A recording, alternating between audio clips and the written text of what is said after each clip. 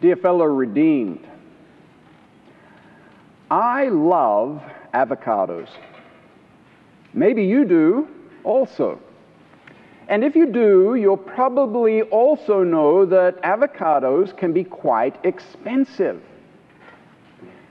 Now, one of the reasons why avocados are so expensive is because they are very difficult to grow.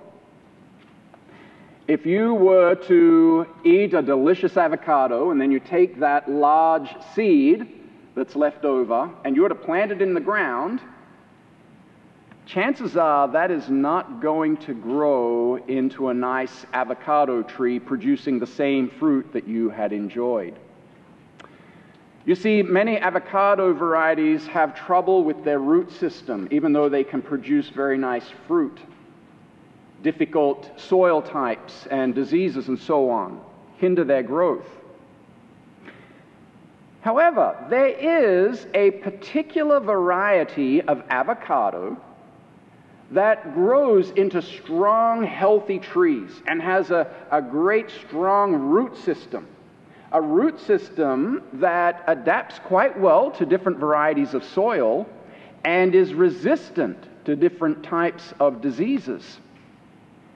Unfortunately, the fruit of that particular variety isn't very tasty. And this is where grafting is so useful. You see, grafting is a technique where you take the tissue from one plant, which normally produces nice flower or fruit. Typically, it's called a scion, like a little branch of this particular plant. And then that is grafted into another sample of tissue from a different plant called the rootstock. It's from a variety that will have a good, healthy root system. And what happens is they're grafted together. There's a number of different techniques that can be used. Commonly, one that's used is to kind of cut a curved V kind of shape.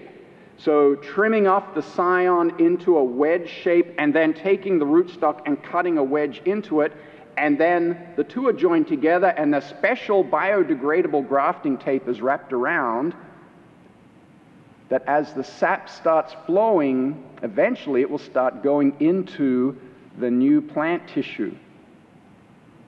And voila, you have the best of both worlds. You have the nice, healthy root system that stays strong, and then you also get the awesome, delicious fruit growing on that one plant. How awesome grafting can be. I wonder if when God created the world, and He was designing the plants, and He decided to make some plants, He developed them so that they were enabled for grafting. I wonder if He had in mind the New Testament church and a great illustration for the New Testament church when He did this. Because this is an extremely important concept in Scripture. Paul had explained how the New Testament really, it's kind of in a spiritual sense, a spiritual grafting into the Lord and into His kingdom. The Apostle Paul had explained the Old Testament church. We've gone through this last week. He had explained them kind of as that rootstock, having a healthy root system with the heroes of the faith from the Old Testament and the promises made. But then he goes on to explain, and especially in our lesson, how the New Testament church is very different. And yet it can be grafted into that rootstock, spiritually grafted so that all can be blessed by the gospel. Our lesson for today, as we continue our series on the Christian faith, one word at a time, we look at the word grafted. And we consider Romans chapter 11. And I invite you to stand as we read verses 13 through to 24. The Apostle Paul says, I am speaking to you Gentiles, for as long as I am an apostle to the Gentiles, I am going to speak highly of my ministry. Perhaps I may make my own people jealous, and so save some of them.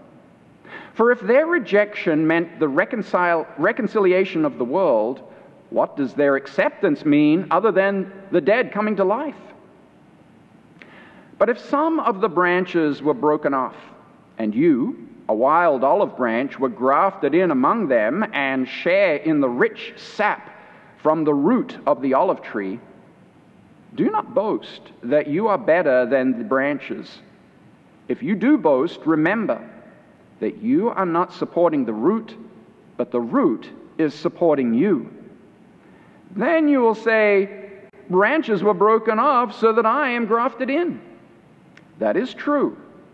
But remember that they were broken off because of unbelief, and you remain in place by faith.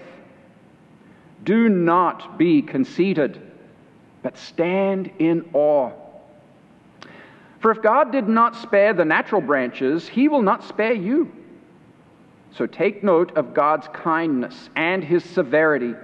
Severity on those who have fallen, but God's kindness on you, if you remain in His kindness. Otherwise, you also will be cut off. And if they do not remain in unbelief, those branches will be grafted in again, because God is able to graft them in again. For if you were cut off from a wild olive tree, and contrary to nature were grafted into a cultivated olive tree, how much more easily will these natural branches be grafted back into their own olive tree? Dear Lord, these are your words, and therefore they are the truth. We ask that you would increase our faith through them. Amen. Please be seated.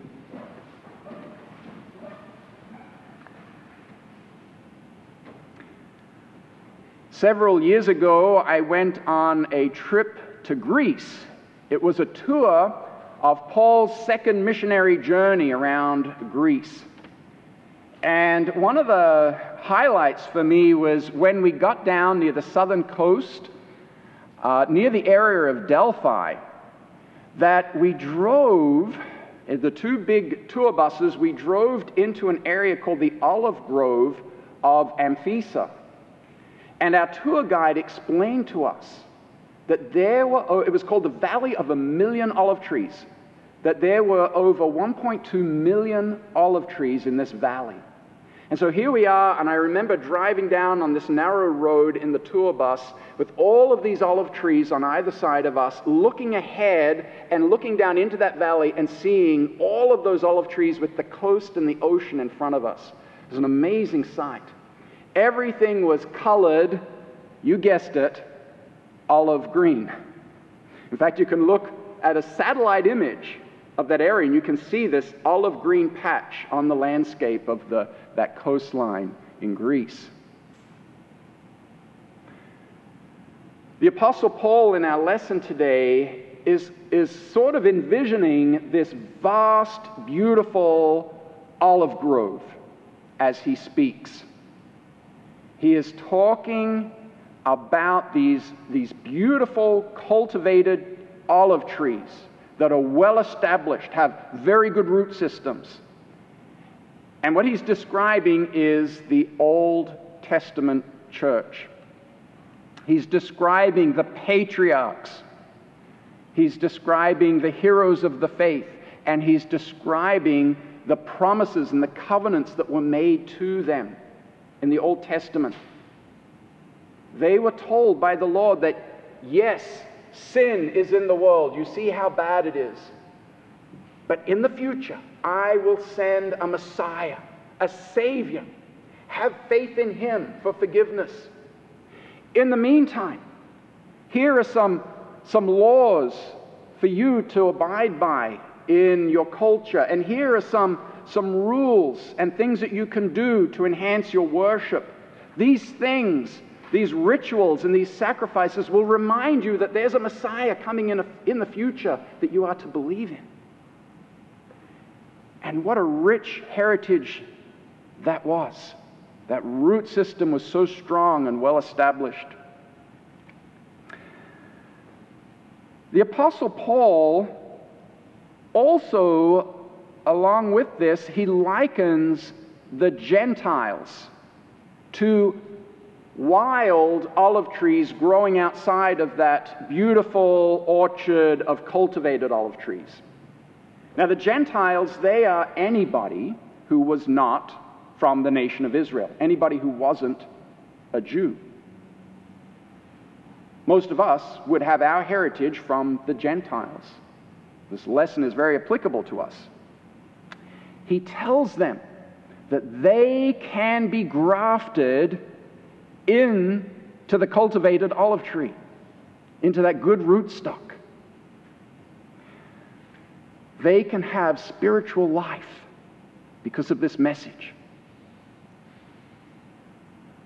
This is the beauty of the New Testament church. It doesn't matter what your nationality, it doesn't matter what your race, it doesn't matter what your language, it doesn't matter your family name, your reputation, or your net worth. It doesn't matter your previous lifestyle, your bad history. Doesn't matter the worst thing that you've ever done. You can be grafted into this tree of the church. You can be grafted in because it is by faith. You can be grafted into the church, and you can receive that sap of the gospel which gives you life. As Paul had explained, this Jesus of Nazareth, he is the Messiah that was long promised. Let's compare what he did with the promises, the prophecies about him. Look, he's fulfilled them all. And look, he has done all of those good works. He has done all of those good things with his life. And the sacrifices, he paid the ultimate sacrifice. He is the one sacrifice that has covered all sin. He has reconciled the world, not counting men's sins against them. Everyone can have that. It doesn't matter your past. In Christ, you have reconciliation with God the Father because Christ is the Savior. It is by faith that we are grafted into the tree of the church. It's not by our good deeds, our obedience to God. It's not by any merit on our part. It's not by the sacrifices, any sacrifice that we could make. It's by faith, given by the Holy Spirit, through the Word, through the sacrament. Faith is kind of like that biodegradable tape when grafting one plant to another and that tape is put around to hold it in place. That's like faith. And we need that, just as we pray that the Holy Spirit would increase our faith through His Word, we need that increased. We need a constant supply of faith from His Word to stay grafted into the church. The Apostle Paul goes on to explain to the Gentiles and whoever's listening, Jew or Gentile, and he says, "Do not be conceited, but stand in awe of God." Do not be conceited, he says. As we look out upon our society, upon our world, we see a lot of conceit, don't we? We see a lot of selfish pride in people today. Wouldn't it be good if we could take some spiritual pruning instruments and cut off the conceit, trim it away from our world? How much more beautiful and healthy would our world be to live in if we could do that?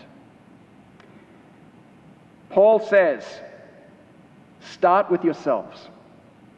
Do not be conceited. Instead of being conceited, instead have awe in God. Acknowledge God, have awe in Him. And Paul lists two attributes of God that are very different from one another, and yet they are very important to God. His severity and His kindness. Very important attributes to God, and very important attributes for you and I to know about God. Perhaps we see these two attributes brought out when Jesus said in Mark chapter 16, He said, "Whoever believes and is baptized will be saved, but whoever does not believe will be condemned." There we see God's kindness and His severity. Sometimes we refer to His mercy and His justice. That it is simply through faith, simple belief in Jesus, we're saved. Not on our part, it's what Jesus has done.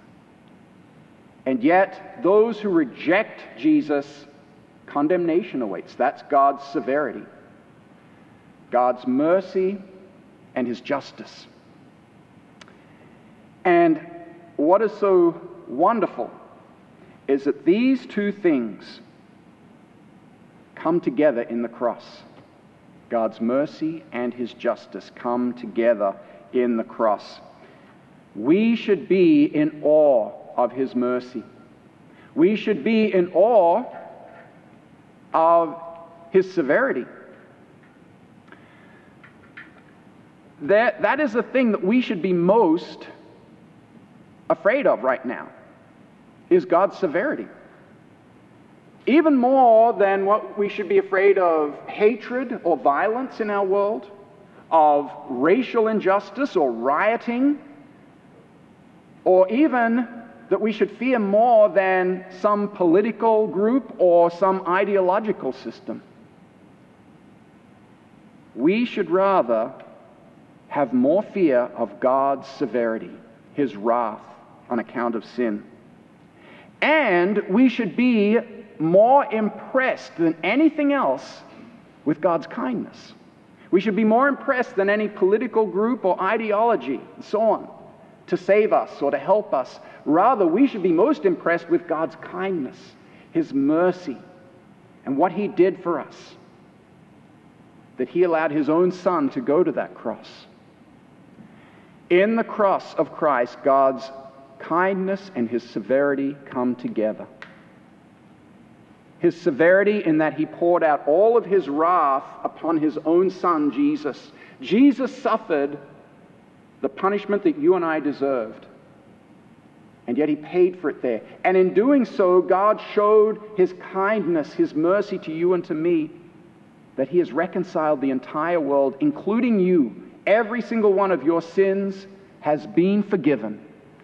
God has been kind to you and to me through His Son. You know, this chapter 11, Romans chapter 11, if you think about it, can you quote any verses from chapter 11? You know, a lot of Romans is very quotable. Chapter 11 it's a little bit more detailed, a little bit more complex, isn't it? It requires some study. And yet, what do we see? It's interesting to look at what is Paul's, kind of his theme coming out here. And isn't it interesting when you look at this, you see what he's very concerned about in this lesson. That he is not so much concerned about the cultural issues of the day. Even though he's dealing with, think about this, he's dealing with the Greeks and the Jews who hated each other. And yet really his primary concern isn't about them, improving their relations with one another, but rather his focus is on them all being grafted into the church, the tree of the church. In fact, Paul he kind of is using a reverse psychology here to get to that ends. He's talking about how many of the Jews, the majority of the Jews, their Messiah came, but they rejected Him. And so he was appointed to be an apostle to the Gentiles. He was to go out to the other nations and proclaim this message. And he was hoping that so many of them would be grafted into the church, that they would believe in Christ and be saved, that it would make the nation of Israel jealous and that they would then want to become grafted into the church as well. His primary concern is that as many people as possible would know their salvation through Christ, because it's open for all, and they can all be joined in through faith and have that salvation, that knowledge of the kingdom of heaven being theirs. That's his goal. You know, as you and I look around our world today, as you and I look at things that are happening in our world and in our country, and we have such troubles, we see just so many things. Sometimes it can be overwhelming to think of what's going on in our country right now. I think this is a fantastic lesson for us to look at. I know this has been very comforting to me this week to get my priorities right in what I should be concerned about. And I hope that you can also learn, both of us can learn from the Apostle Paul and his focus here. What is best for the kingdom of God? What is best for that wonderful New Testament church, the tree of the church, and getting people grafted in there? And I want you to think about that. As you get concerned about many different things going on in our world, and as you interact with other people this week, maybe talking to them or maybe making social media posts and so on, I want you to ask yourself a question. Is what I'm about to post or what I'm about to say, is that going to be of benefit to the kingdom of Christ? Or is that going to be a hindrance? Maybe I don't want to click that confirm button. Let's think about this. Let's have as our goal spreading that joyful message. Well, grafting, I hope you see how important that is in the plant kingdom. Apparently, there are apple trees that will have 6 different varieties of apple on the one tree. Can you believe that? All because of careful grafting. Dear friends, be grafted in to the tree of the church through faith alone in Christ alone, by God's grace alone. You have been reconciled to Christ. You are forgiven. Heaven is yours. Now, let's look for other branches to graft into the tree. Amen.